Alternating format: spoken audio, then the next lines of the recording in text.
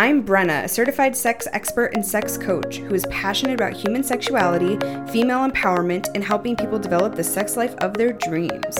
I'm Brian, certified relationship coach, eager to share my unique relationship experiences along with a rich history of sexuality to coach you through your personal journey. And you're listening to Sex on Your Terms.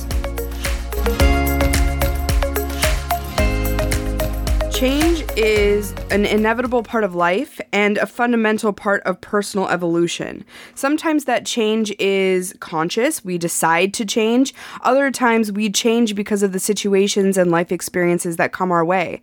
We're going to talk a little bit about our own personal evolution, the things that have changed for us since becoming non-monogamous people and since getting on the road, and also how that relates to personal growth in general. But before we get to that, we wanted to share a sex in the news that we found quite interesting. I did, for sure. Here's the thing. I am fascinated by porn. We talk about this all the time. I want to be turned on by porn, and I am becoming more interested in certain types of porn. But I also have a really difficult time with suspension of disbelief, with that idea of like, if it's a scripted thing and it's orchestrated, I really can't get in the mood because all I'm thinking about is all of the extraneous stuff that's going on. Like, are they being ordered to do this? And, you know, especially because of all of the kind of maybe not super awesome conditions that women experience in the porn world. I always think of those types of things, but I also always think of things like, does she actually like this guy and does he actually like her? Or do these people actually enjoy each other? Do they want to be having sex right now? I don't know. Is that weird? No, I don't. You know, I don't care for it either. It's not my thing. And the fiction of it is what bothers me. You know, I don't even like science fiction movies. So Yeah. I don't, you know, if it's fiction, I would rather not watch it. I certainly won't read a fiction novel. I just don't care for it. I like the realism, and porn is no different for me. You can sense the fakeness in it. And it's, you know, as you said, orchestrated, robotic, mechanical. It's just not organic, and it doesn't do anything for me. It's the same reason I don't watch like Grey's Anatomy or, you know, other scripted television. I really hardly watch any of that stuff because all I think about in the back of my head is, do these people actually want to be interacting with one another? Well, we rarely watch TV anyway, and if we do, it's not that stuff. I just can't do it. But I am fascinated by porn because I do think it is in so many ways very far from reality of sex. And I, of course, think sex is such a beautiful thing. So it is interesting to read some of the differences between porn sex and reality sex. And that's basically what this article outlines. It is from Glamour magazine, and it's called 8 Surprising Secrets That Go Into Making Porn. For example, the bodily fluids that you see on people typically in porn are not actually semen or ejaculate. Right. Typically, they are some form of either lube or liquid penicillin. There was one director in the article that said that she uses a mix of liquid penicillin and Cetaphil lotion. Interesting. Yeah, so basically, like, for example, if a man is ejaculating in a scene, he is actually ejaculating, but when they do the shot at the end where the woman has it in her mouth or on her face or on some other part of her body, that is typically a synthetic substance of some sort. Right. So I thought that was really interesting. Well, it's kind of like when you see on TV, like if it's a cereal commercial, for example, it's not really milk necessarily that you're seeing in the bowl. It's like glue. Yeah. You know, that kind of thing. Yeah, exactly. Yeah, it takes the realism is gone. Like, you know, it's like, you know, the magician's tricks. Yeah, well, even in commercials, like food always looks better in commercials because they spray it with something to make it look shiny and beautiful. Shellac in a lot of cases just to make it shine and all that kind of stuff. Yeah, it's never the real thing. It's like you get it and you're like, wait, it didn't look like this. Right? On the commercial, it looked totally different. Yeah. Same thing with porn. Yeah, it's reality, you know, versus complete fiction. Yeah. Also, another thing that they talked about is that and I could have guessed this, of course, but to read it is really interesting. Everything in porn is timed, like down to the second. For example, a lot of times directors will provide a script and it'll say in minute 1 through 4, you should be doing this. Minute 1 through 4, you should be masturbating. Minute 5 through 8, you're going to be doing this and that and this and that. It's orchestrated the entire way through. Sure. It's very rare that porn is free flowing. Yeah, like they're allowed to kind of bounce off of each other and allow it to organically flow. That's some directors do it that way according to the article, but it's very rare. Yeah, time is money. Chop chop. Yeah, exactly. Another one, of course, we could have guessed this one, but STD results are shared beforehand, and they are very scrupulous in the porn world, which makes total sense and is awesome that they do that. And this is an interesting one. So performers sometimes have lines that they are expected to speak during their scenes, and the directors will hold the lines up on a whiteboard and will put it above the camera. And I thought that was so interesting. I never would have expected that from porn. I guess I kind of just assumed that maybe you had a script ahead of time. You read through the script. You were supposed to kind of memorize it to some degree. But apparently directors will kind of take liberties in the middle of a scene and expect you to kind of change gears or say something that just came to mind for them. Sure. And they'll put it on a whiteboard above the camera. Well, it's like a teleprompter. I mean, live TV and actors, people use them all the time, I guess, so why not? Yeah. And this one's interesting. You know, fluffers in porn. Yeah. That's not actually a real thing on most porn sets. Well, that sounds unfortunate. Yeah. So if you guys aren't familiar with fluffers, it's basically this concept of someone provides you with pleasure of some sort before a scene so that you are hard when you go into the scene. And I think it's just kind of this urban legend of porn that fluffers are a thing on set. But according to both of the directors that they talked to in this article, it's very, very rare to actually have a fluffer on set. That's interesting. So, yeah, I thought that was a cool article. I like reading about it. Like I said, it fascinates me, and I'm certainly not anti-porn. I think if you are into that sort of thing and it gets you off, why not? Yeah, listen, it works for a lot of people. It's 99% of what you see on the internet. So absolutely. People must enjoy it. It just doesn't do anything for me. Well, I guess part of it too is like we have such a good sex life, and if I'm going to get off, I kind of want it to be with you, or I will use our past experiences or the things that I want us to do in the future to get me off. For sure. Yesterday, I was masturbating and I was thinking about a specific fantasy that you and I have been talking about and using that as my fuel. And for me, that's so much more fun. A, because I get to use my imagination and I get to kind of cultivate a scene in my head exactly how I want it to be. But B, it includes you. And I think you're the most sexy person ever. So it's way more enticing to me to think about you doing something naughty than a complete stranger in porn. Yeah, I mean, same for me. Typically, if I'm masturbating, it's to something that you and I have done or that you have done that I am now aware of kind of thing. I don't need the porn. Yeah.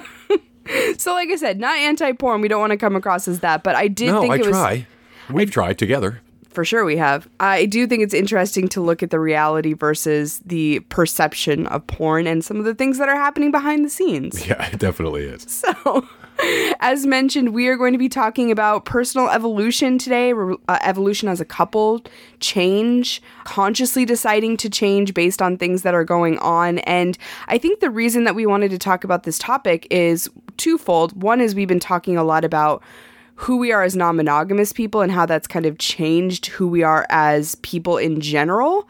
But the other thing is we're now on the road. We are not at home. We don't have all of the comforts that we had at home in a lot of different ways, mostly support and friendships. You know, we're making friends on the road and we've been really lucky in that way, but our lives are just so different than they used to be. And it is causing us to see opportunities for personal growth and for just becoming better in general. Yeah, like a lot of times you have to pivot when things kind of change. You have to adapt.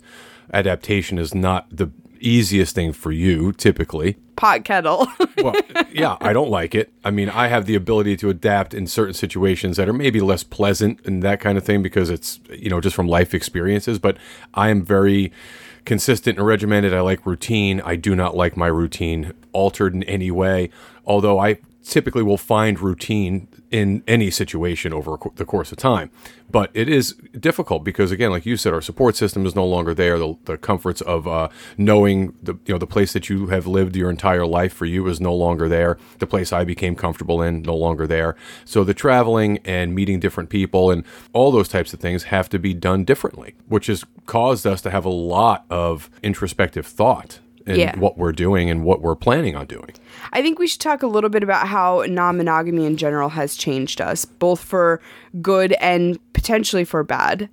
And let's start there. I'm not sure what the bad would be necessarily. I was trying to think too. I really can't think of anything bad. But well, I guess depends on how you look at it, right? We can talk about it, but I think if it's a bad thing, in my opinion, what's happened is that we don't necessarily have the ability to kind of look favorably on monogamy as much as we did before. We find flaws in it. Yeah. That may be the biggest issue. I think so too. And I think part of it is because we were both in monogamous relationships before this. And of course they didn't work. That's why they ended. Right. And it is really easy now that we're on the other side of it. We see even me saying the other side of it isn't necessarily fair. But for us, it was the other side of it. Yeah. Coming to the realization that we are not monogamous people was huge for us. And not only in our relationship, but for us personally. Yeah. But you're absolutely right. I think we look back on our previous lives now as like, well, we just didn't know enough at that time, and we weren't aware enough of what it was we really wanted and needed, and now that we know, we could never go back.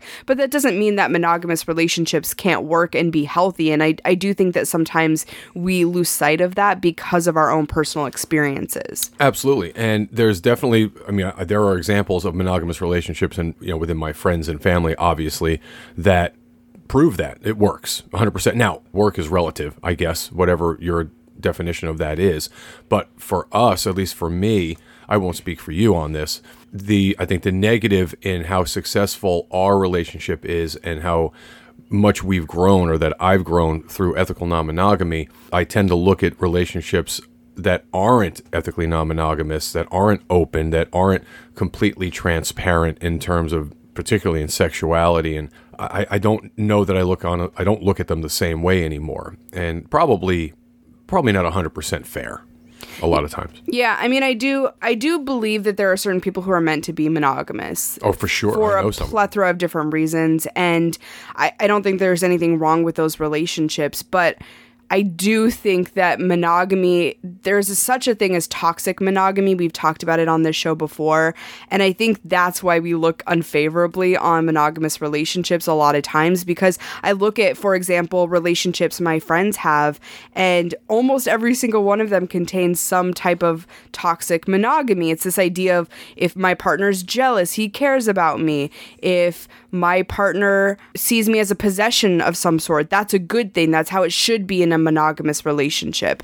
So those are things that, of course, now that I'm on the other side of it, I'm like, I could never be like that. I would never want to be like that. No, it's that whole thing. Well, if we fight and we argue because we love each other, I don't know that that's a thing necessarily. Or, the other one is that we hear all the time is, relationships are a lot of hard work. Yeah. And it's like, we look at our relationship and I'm like, I don't see it as hard work. We work at things, of course, and we're always trying to improve our relationship, but I'm excited to do that. So I don't look at it as hard work. Right. Again, it's evolution for me. I don't think it's a question of work. It doesn't take effort for me to do the things that you and I do together, or to attempt to evolve the way we have, or experience new things, or have a conversation about something that most people would find very difficult to talk about. I don't find that as work. It's just fundamental. But I think you're right. If anything negative has come out of us as people, as changed people because of non-monogamy, I think that that's the biggest one, is sometimes being quick to judge other people's relationships. We have a little bit of relationship smugness. Yeah, for sure. Well, and the truth is, a lot of folks in our situation do that. We have met, even as of recently, they can't wrap their heads around the idea of a monogamous life anymore, and they lived a monogamous life before they got into the lifestyle, or before they came ethically non-monogamous, just like we did. So a lot of people, once they've, again, crossed over, right, it's like, how did people do that? And then you start to spot the holes in relationships, or at least the perceived holes, right? Like, we talk about it all the time. You and I will be out somewhere, and instinctively a couple isn't necessarily that it's not that they're not happy with one another, but they're definitely not engaged. They're on their phones, they're sitting at dinner, they're sitting across from one another, they're not talking to each other, there's no touching, there's no contact, there's no eye contact, literally no conversation, don't even pick up their heads. And you just know that everything else can't be perfect in that relationship. It can't be great. Right. Yeah, it's so true. So yeah, biggest negative to come out of that. We need to probably be a little less judgmental. Well, it goes back to something that we were talking about even last night on our ride home. We had a lovely dinner with friends last night. We came into town, talking about empathy, right? Becoming more, how much more empathetic certainly I have become over the course of time with our relationship and because of our relationship. So we have to have a little bit more empathy for those folks instead of just pulling the trigger going, yeah, I don't think that's a great relationship. Well, let's talk about positives, because I do think empathy is a big one that's come out of it for both of us. Yeah. I think for me personally, before this relationship, I mean, if I'm just being completely honest, I don't think I cared enough to be truly empathetic. That's part of the problem. I think in most other relationships I've been in prior to being with you, I learned a certain level of selfishness because I didn't care to be selfless. And this relationship totally changed me in that, I should say this relationship and becoming non-monogamous changed me in that I immediately wanted to be more selfless for you. I still struggle with it sometimes. Still an opportunity for me to work on some things and become a better person because I still have selfish moments. But I think this is the first relationship where I have felt like I want you to be happy and I work hard for that to be a thing. And non-monogamy has just amped that up for me because now all of a sudden you're not just dealing with one person, you're dealing with a lot of different people. And when you're dealing with couples who also have a lot on the line and who also love each other a lot and want to have good experiences, your level of empathy is just taken up to a higher level because all of a sudden you're taking a lot of people's feelings into consideration in one instance. Yeah, I would agree. Pre you and ethical non-monogamy and our relationship, my level of empathy, as we talked about yesterday, I mean, it was virtually undetectable, I think. I did not care. I was not concerned about anyone else's relationship. I was barely concerned about most of mine for a large portion of my life. And a lot of that, I think, is due to a lack of understanding of exactly what it was that I needed and really a lack of an ability to articulate what I wanted. And, you get frustrated and indifferent when that type of thing happens, at least I do. And then, of course, you check out. And once that happens, empathy, along with all of the other emotions, simply goes out the window. So certainly since you and I have gotten together and become a couple and started down the path of ethical non-monogamy, you, like you said, have to become more empathetic because there are other people to consider. And not just you and I, obviously, which is a biggest part of why we're successful as a couple, because I put you first, not just with our lives of ethical non-monogamy and swinging and all of that, but just in general.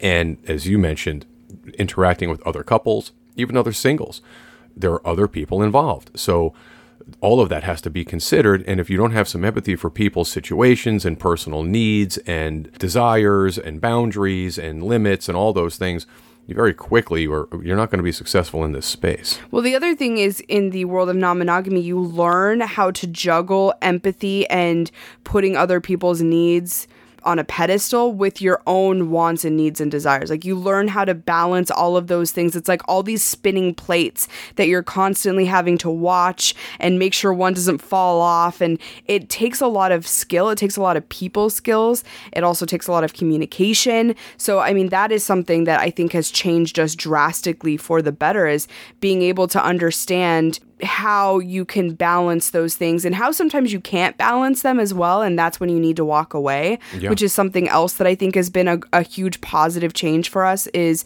learning when to spot a bad situation and being okay with walking away from it, not feeling guilty, not feeling as if we have to pump energy or effort into something that doesn't make sense. That's something that I've struggled with my entire life, obviously not in just sexual relationships, but more so with friendships. There were very toxic friendships that I had, or just friendships where we just weren't compatible in some way. And I would still try to make it work and still try to maintain some level of connection because I always felt guilty walking away from that person. And in this world, in our non-monogamous world, you can't be like that. Otherwise, you get sucked into really horrible situations. I agree. I've experienced some of the same relationships that on the surface seemed okay in the past, but really weren't fulfilling in any way, whether it's a relationship or a friendship. And you try to make something out of it, lemons and lemonade, that kind of thing. But in this space, I don't think it's healthy to do that. You put a lot of people at risk in a number of different ways, not the least of which is emotionally, potentially, and it just doesn't make sense. So I think there's a lot more truth in non-monogamy than in monogamy, if that makes sense.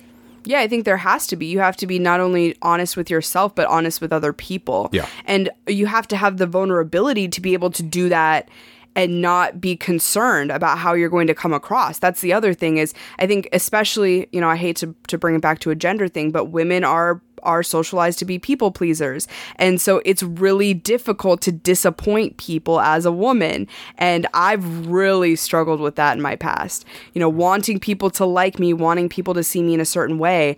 And I've really gotten past that in the world of non-monogamy because I can't be concerned. I have to think about you and me first. And I know that sounds selfish, but at the end of the day, it's what has to happen. It's like self-preservation in order to make this make sense over a long period of time. Well, I think that's just one other aspect of how you've evolved personally because you have become that way. Whether it was a relationship or even professionally for you. I think I'm far more direct. Yeah. I'm far less concerned about hurting people's feelings.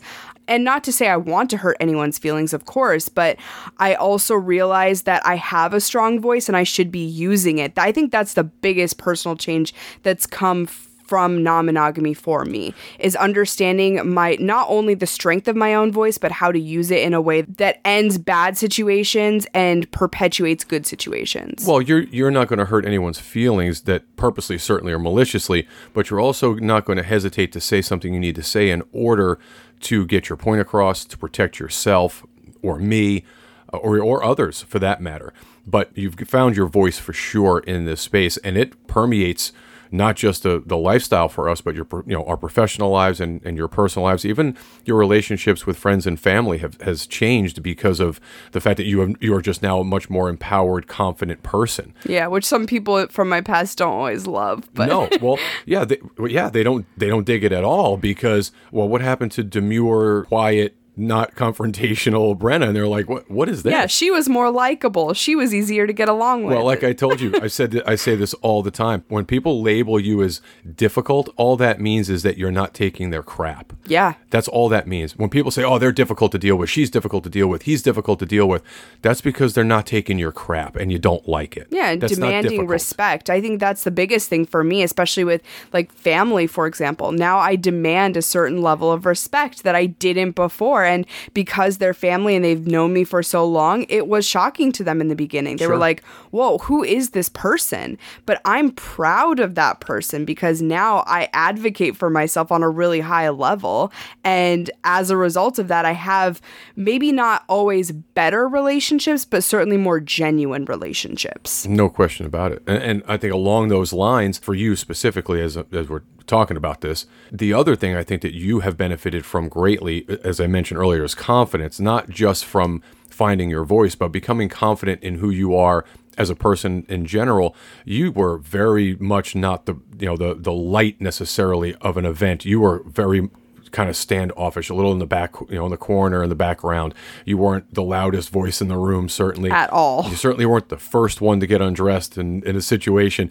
Now you are. You're that person. And you're just much more comfortable with who you are. And I think all of that comes from being successful in this space, finding the space you belong in, obviously the relationship that you belong in, I like to think anyway. Absolutely, of course. And so all of those things have just turned you into a much more powerful, confident, and empowered person, and it changed your whole demeanor. Well, you know what I think it is? I think before meeting you, before the world of BDSM, before the world of non-monogamy, I didn't really know myself. I never felt good in my own skin. And I don't say that as a body image thing. I say that in terms of like, I just very distinctly remember looking in the mirror at myself and being like, I don't know who the hell you are.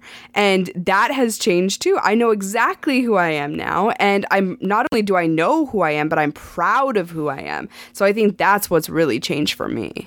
For sure. And it's not that different from me. I mean, for a long time, I was very confused as to what I wanted and what I needed, and I would go from one relationship to another with the same results. And after a while, of course I'm 51 years old now, it took me to 47 before I figured it out with you.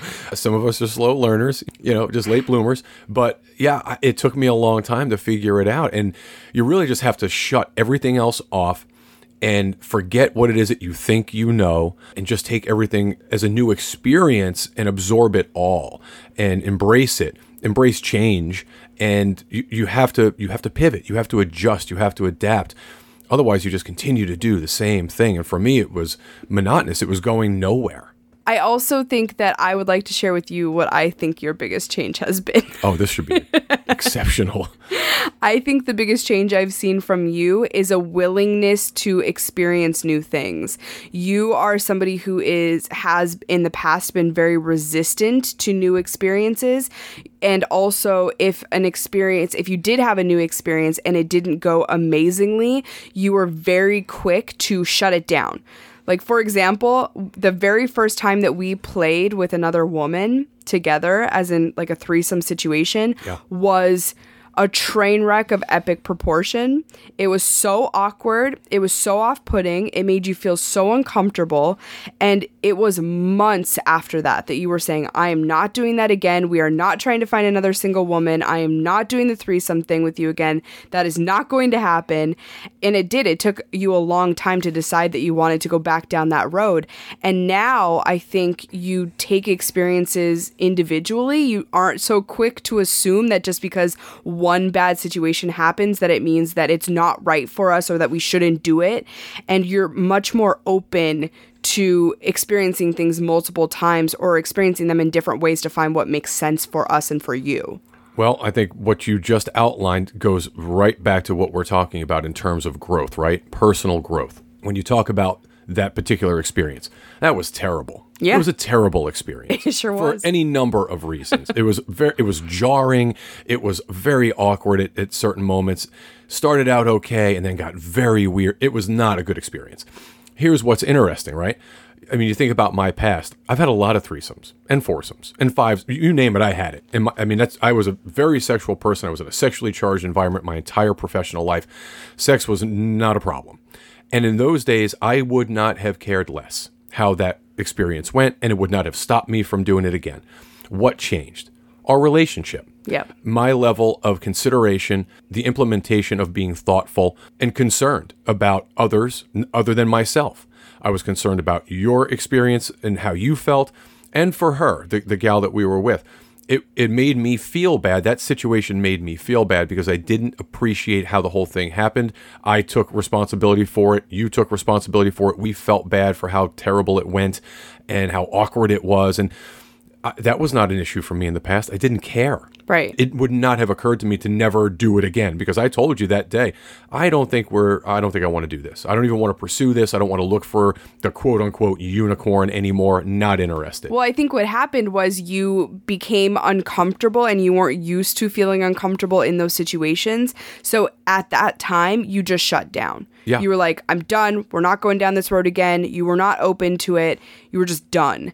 And I think that if that situation were to happen now, it would be a completely different reaction because you've learned and you've evolved into this person who's able to kind of go with the flow a little bit more and also to take experiences for their individual values, their individual face values. Not every experience is going to be exactly like the one prior. And we've had enough experiences at this point with different people for you to realize that. Well, we've also gotten much better at identifying the red flags. Yeah, oh God, yes. I mean, fortunately, we don't make those mistakes anymore. No. Not with singles or couples. That was really early on for us. Very early on. Yeah, and we just, it got me to a point where that particular incident just made me think, okay, we've been really successful in other areas of ethical non-monogamy. Why are we trying to do this? Let's just forget this. This doesn't work. This isn't for us. And I didn't want to revisit it. And we didn't for a long time, about a year, maybe more. Yeah. But now we have, and it's been great. And we've had some really great threesomes, and we've made a lifelong friend out of one of our single lady playmates. Yes. You know, those are experiences that we wouldn't have had. We would have missed out on things if we would have continued to just completely move away from that part of consensual non-monogamy. And I think that's the point, is that we are now far more open to things, and we're not nearly as quick to shut things down just because we had one uncomfortable experience. Well, I think, like you said, I would agree with you. My ability to adapt in situations and kind of see past the negative and continue, going forward, even if it was an uncomfortable situation or it was something I didn't necessarily care for, I'm much more open to experiencing it again or attempting to successfully experience it again. As you know, before I would have just shut the door on it and that would have been the end of it, because it's easy for me to walk away from stuff like that and just say, that was a failure. We don't need to do that again, and move on to something else. You know what it is? You're more resilient now. That's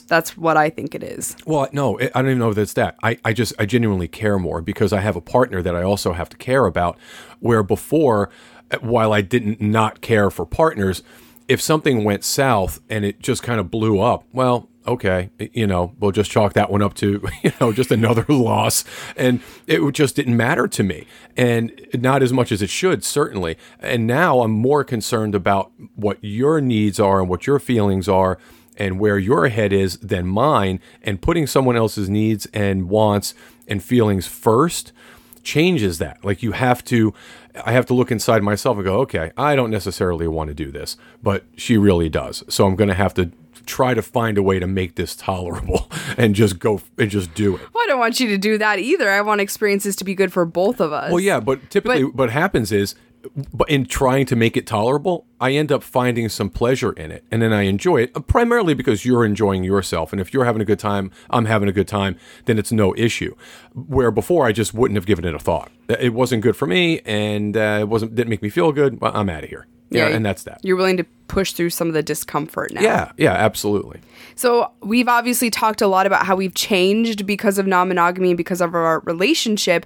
I also think that what we should talk next about is how we hope to change, or the things that we've talked about that we would like to see in terms of personal evolution based on where we're at in our non-monogamous journey right now, the things that have transpired since we've been on the road.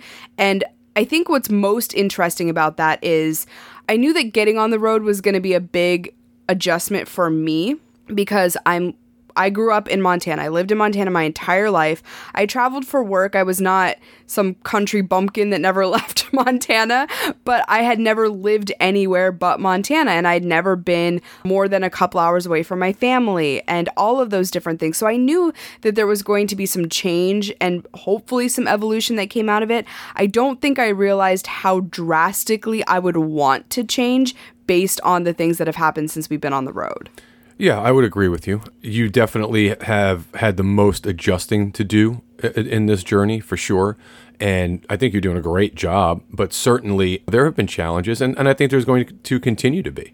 There's no doubt. And as you said, it's an opportunity for growth and improvement, personal improvement. I think one of the things I want to change or work on the most is not being so hard on myself. I think especially when we first got on the road, we were in some strenuous situations, some very stressful moments, and I reacted emotionally to them. And then I was upset with myself for doing that because I felt like I had failed in some way.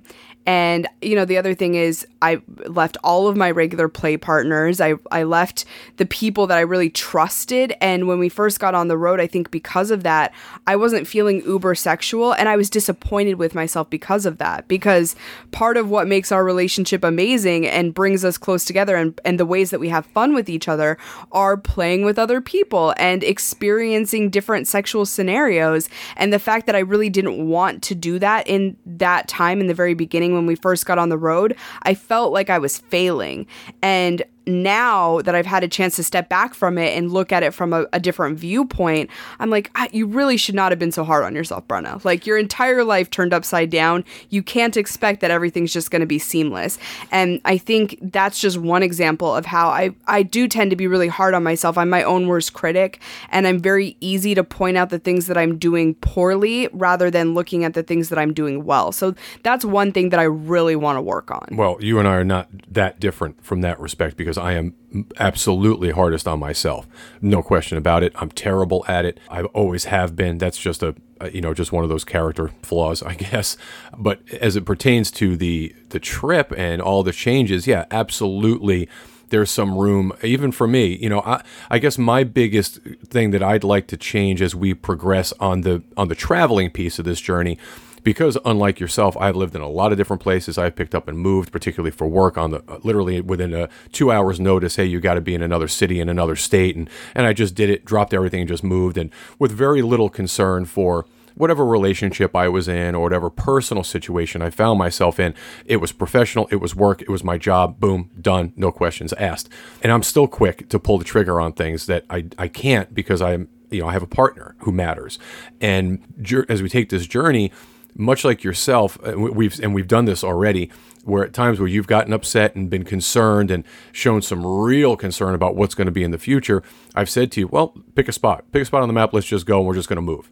And I'm real quick to do that because I don't care where it is. As long as you and I are together, I have lived in some really great places and some really not so great places. So I don't care. Well, I think that's part of the evolution of us as a couple that we really need to work on is like, I haven't done those things. I haven't just picked up and moved. I've really had to figure out whatever situation I'm in. I've really had to look at it and try to figure it out and make it make sense because I've had a lot of stability in my life and I'm not quick to give up whatever stability I have. You are used to not having stability in your life, so you are very quick to go, okay, this isn't working, we're just going to completely change courses. 100%. We're just going to, and we do this with non-monogamy as well. I think the single lady situation was a good example of that. Like, it's not working, so we're just going to completely change course. Yeah. You do that with people and with scenarios, and I fight back against that because it's like, no, I want to try to work on this. I want to find the stability in it. And so I think we've really had to try to find a middle ground between you being so quick to jump off onto something else and me digging my heels into whatever is going on in that immediate moment. Yeah, that's the ADD in me. I tend to not cling to things that don't work. And I, once again, comes from my former life professionally, because if something didn't work, it was a time consumer, it was a money issue, it cost money and time, then I was out of it. We just jumped out of it. And relationships were no different. If something was a struggle, if there was any bump in the road and I thought, well, I'm going to weigh the pros and cons of this, typically I was out. And, because I had very little skin in the game as far as from an emotional standpoint, very little emotional skin in the game. I was never really concerned enough about a relationship to earnestly try to make it work. I guess in times I would fake it, but it wasn't enough to make it last, obviously, because you and I wouldn't be sitting here. And I have to really start to look at things a little bit differently because of our relationship, where if what we went through together on the road trip thus far, or prior to where we are right now, I should say, the first month of how crazy things were and how upset you were and trying to get adjusted to new surroundings and being in different places and not being stable. And if that was just me years ago, I would have just parked wherever I was and that would have been the end of it. I would have just stayed right where I was it wouldn't have mattered to me where I lived or anything. Now it makes a difference. You and I matter. Our relationship obviously is much more important than just me. So I have to learn not to be so quick to pull the trigger. Yeah. That's what I have to do. I agree. I agree wholeheartedly. Because I do it fast. I'm quick on the trigger. Yeah, and then it makes me anxious. And the minute you say something, because I want you to be happy, of course, and I really earnestly try to take your lead because I know that it's a little bit more difficult for you to kind of wrap your head around some of this stuff. The minute you say something to me like, okay, well, maybe we should do this, I'm like, yep, that's it. We're going to do that. Whatever you say, no issue for me. I'll figure it out. So I have to not do that. I need to look at things a little bit more I need to look at the periphery also, not just what's directly in front of me. Holistic, yeah. Yeah, I need that holistic kind of overview. Otherwise, it's just too easy for me to do something or not do something. Yeah. Something else I really have been wanting to work on, we touched a little bit on this on our last episode of Front Porch Swingers, but I want to stop putting parameters on the people that I interact with. Yeah. For example, age has always been a big one for me. I've never wanted to interact with people who are younger than me, and a big portion of that has been because the maturity levels of younger people are a real struggle for me. I don't even think that I'm a normal, quote unquote normal, who knows what normal is, but a normal 31-year-old. And so a lot of times even people my age, I really struggle with talking to them and relating to them.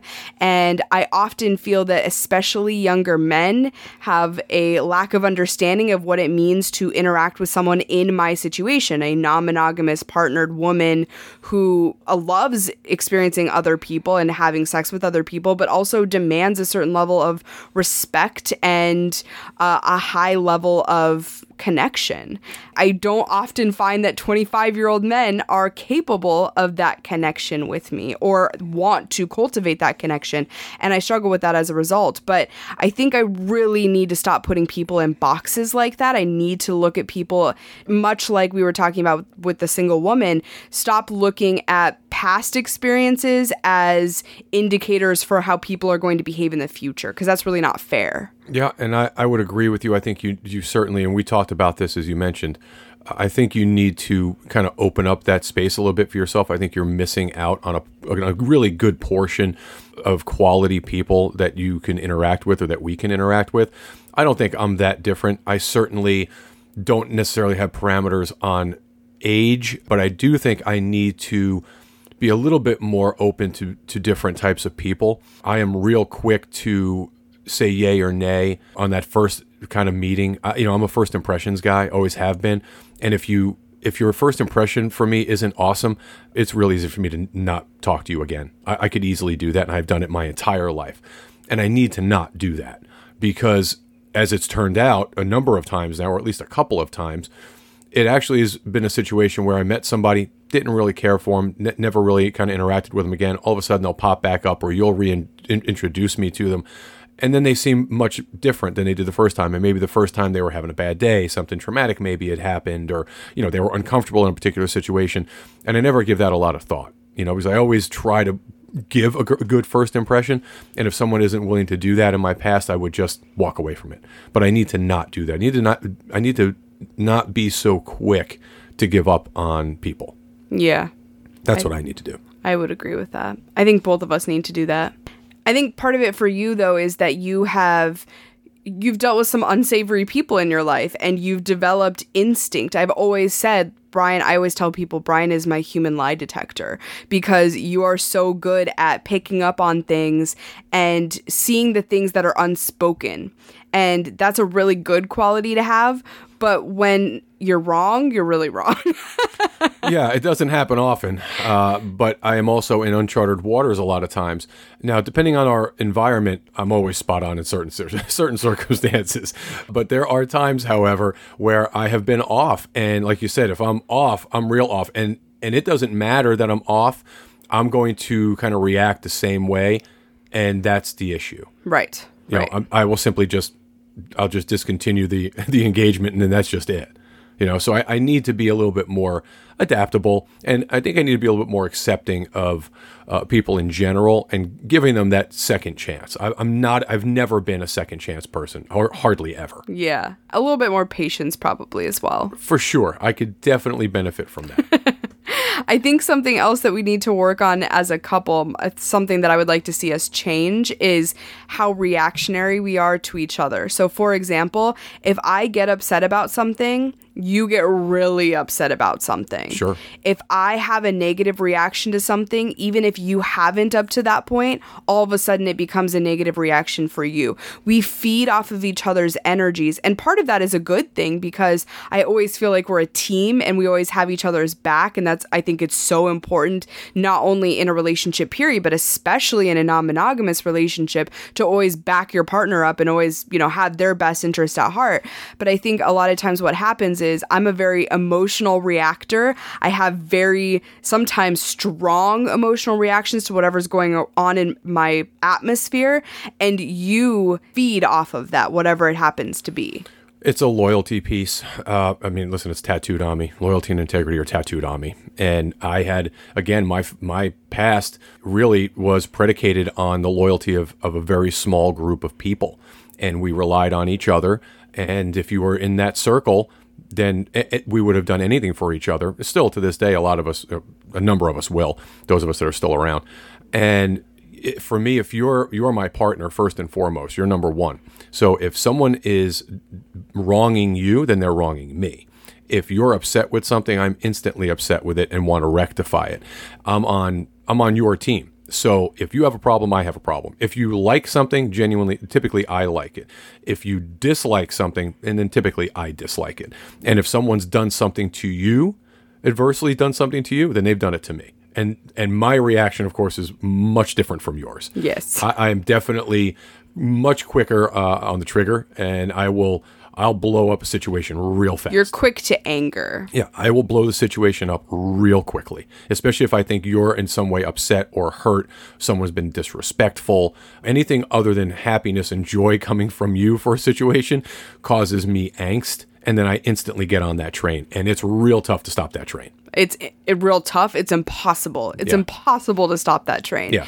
And yeah, I mean, I think we have a bad habit of kind of winding each other up in negative situations and sometimes turning them into far more than they should be. Yeah. So I think that that's something we really need to work on, being able to step back and, you know, if I'm reacting emotionally to something, you reacting more logically to it, and vice versa, us being able to calm down a situation, diffusing the bomb rather than lighting the bomb. That's really something we need to work on. It's a skill set that we haven't necessarily developed in our relationship yet. Well, no, not really. But there are times, however, where it's important that one of us, typically it's me, have kind of a different outlook on certain things, and I'm able to shut things down that need to be shut down, where you're not necessarily prepared to do that. You're not able to necessarily walk away or to really see something for just maybe how toxic or it is, or you're really not good for us that it is. I'm much quicker to say, nope, this isn't going to work. We need to walk away.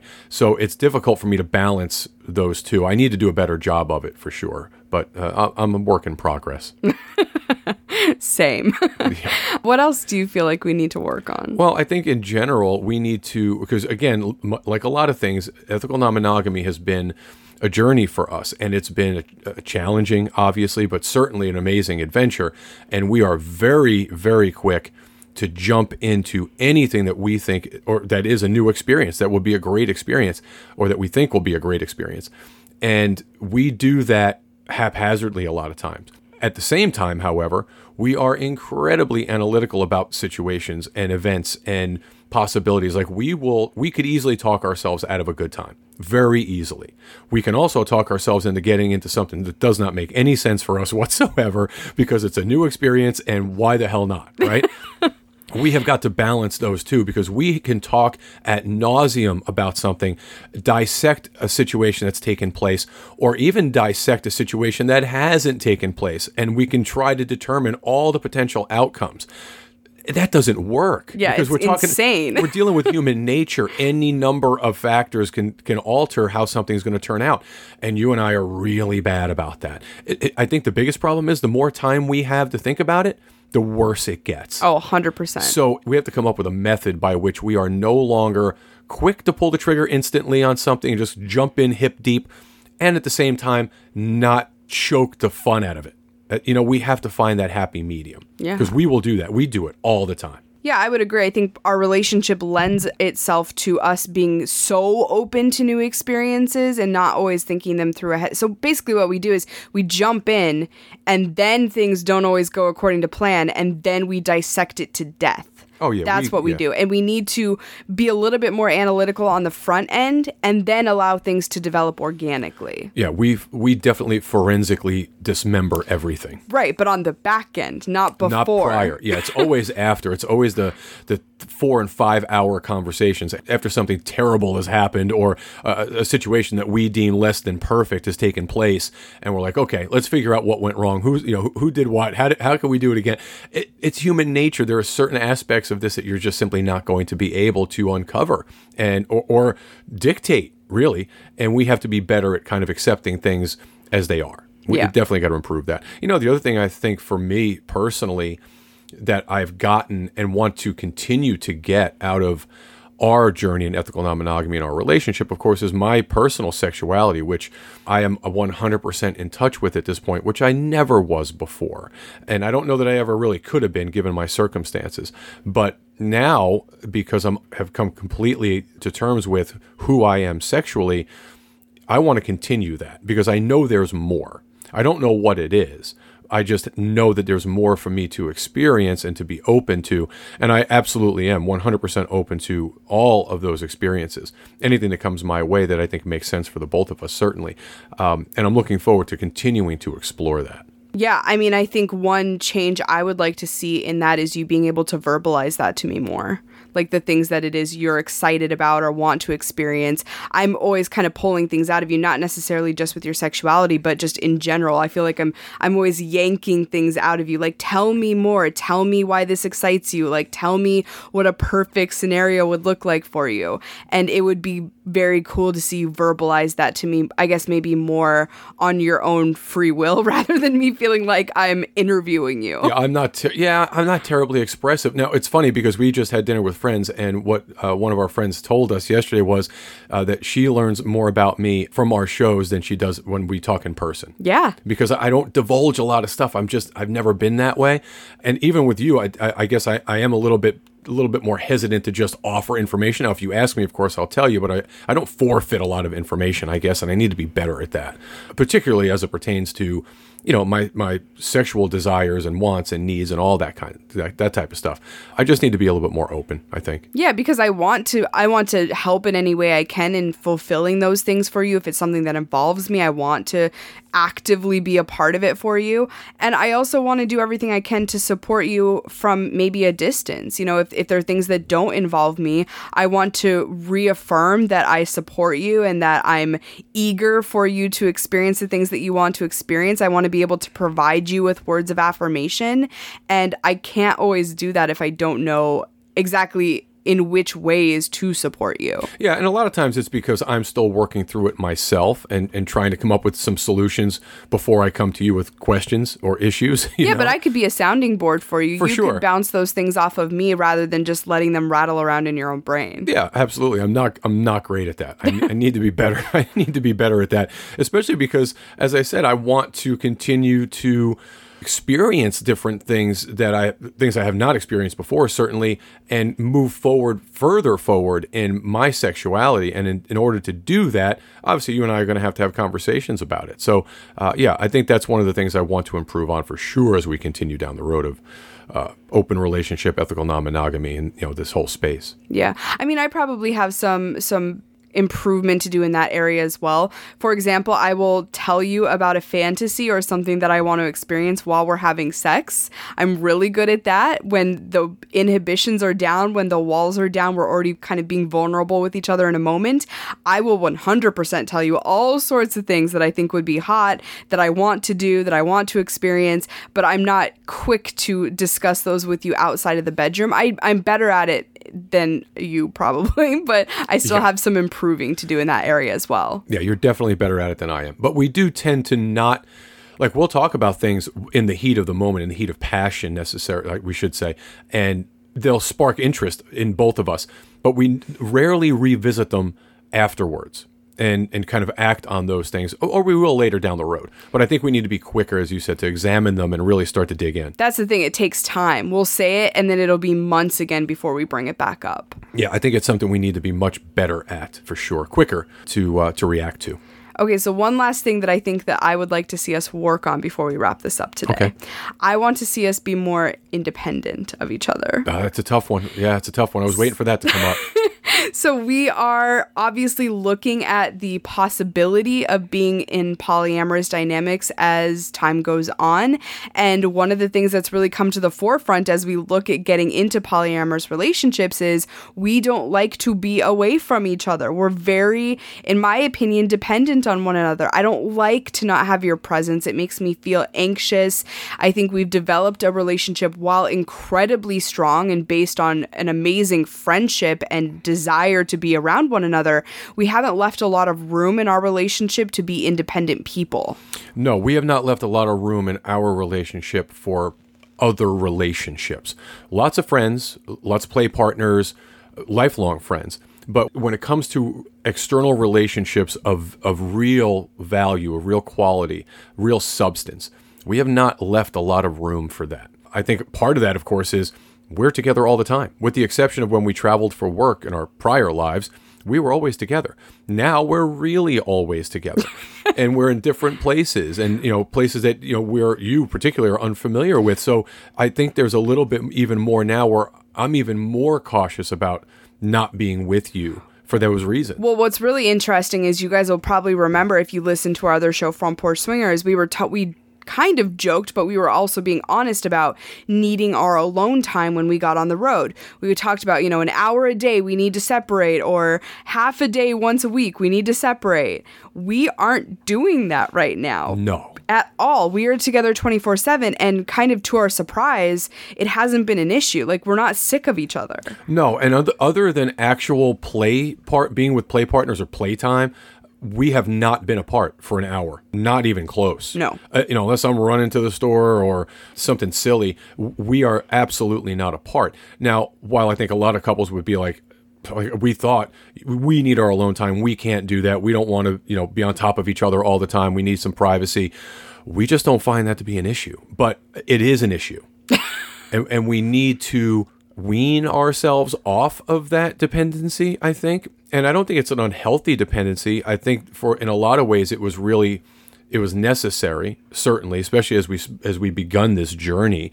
But now that we're getting a little bit more stable, we're finding our sea legs, we're starting to get a rhythm. We really have to come up with a method that works for us to spend a little bit more time apart, because I think, as we know from previous experiences, we will appreciate our time together more. We just have to make it work for us and make it make sense for us. As we were talking to some folks not too long ago about this very subject, and my answer to them was, we want to spend some time apart if there's a measurable benefit. Right. It has to be a measurable benefit. If there's not, then why would we not want to be together? Right. I don't want to spend time away from my, the most important person in my life just for exercise. Right. I don't need to do that. So it has to make sense. And that's the biggest thing. And that's going to be difficult to determine. Yeah. Not going to be easy. Well, I think we've also created a dependency on each other in other ways. Like, for example, up until a few days ago, I was never cooking for myself. Yeah. You were doing all of the cooking. We're now on an RV, and the first couple of weeks we were on the RV, I didn't even know how to turn on some of the lights on the RV. Yeah. Like, those are things that I'm far too reliant on you for. I'm an adult. I can figure those things out, but you kind of take on that role in our relationship. You're very much the caretaker in a lot of ways in our relationship. And I think we've just fallen into that role and we haven't gotten out of it. And now that we're talking about potentially seeing other people, it's like, that doesn't work. I can't be alone on an RV that I don't know how to operate. I can't be alone and not be able to cook for myself. Like, those are things that we just need to start thinking far more about. Yeah, it's the stuff that's the stuff that matters. We have to figure out how to make that fit into our dynamic, but it is something we have to work on, because our level of dependency on one another is really going to be debilitating when it comes to trying to have other relationships. It'll become an interference for sure. Yeah. It simply won't allow it to work. Yeah, 100%. So obviously we talked through this entire topic today. We talked through our changes up to this point and the things we want to continue to change. Hopefully as an illustration for you guys, that change can be a really good and positive thing, that it can bring about a lot of amazing experiences if you allow it to. And especially when you're in a non-monogamous relationship, I think constant evolution is what's necessary to make a long-term non-monogamous relationship work, not only with your partner, but with other people. If you plan to have regular play partners, long-term play partners, you have to be able to evolve, and you also have to allow different relationships to evolve in different ways and be open to that. I think that that's so important, and I think it's something that a lot of people aren't expecting when they first get into the world of non-monogamy. They may expect with their own partner they're going to have to work on some things, but individually evolving or evolving in each individual relationship can be a struggle, and something you definitely need to find balance in and understand how to navigate in a healthy and meaningful way. Yep, I do think that the important thing that, for me, my takeaway is our relationship is the most important, always will be. It's forefront, and then everything else has to be done thoughtfully. I think every other relationship, every other experience has to be kind of considered and entertained with that in mind. And once you do that, I mean, for us, that's what works. We always put each other first, and then everything else just falls into place. And if that's the case for other people, I think they'll be successful, certainly in this space. And, you just have to put what's important first. I mean, that's just it. Yeah. Everything else is extra. You know, it's the icing on the cake for you and I, certainly. But we do have some work to do. You know, we are always growing. I think if you don't grow, you just get stagnant, and that's where you start to have the issues, whether you're in ethical non-monogamy or not, or you're in a monogamous relationship or whatever your situation. I just think growth and evolution is paramount. You've got to continue to grow in some way.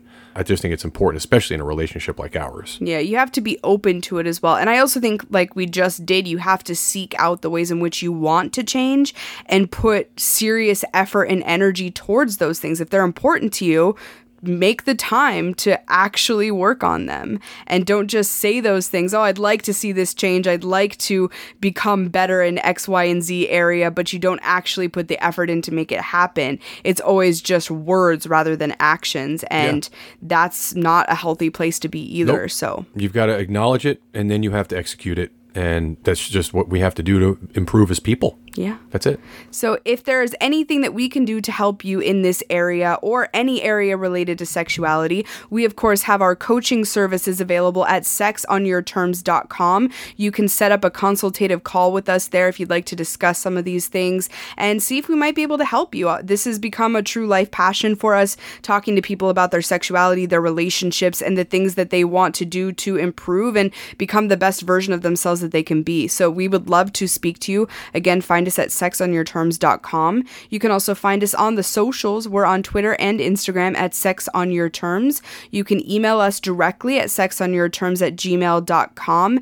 And if you're not already subscribed to us on Apple Podcasts, Podbean, wherever you're listening right now, we would super appreciate if you would do that. I think that is what we have for you this time. So until next time, we hope you enjoy Sex on Your Terms.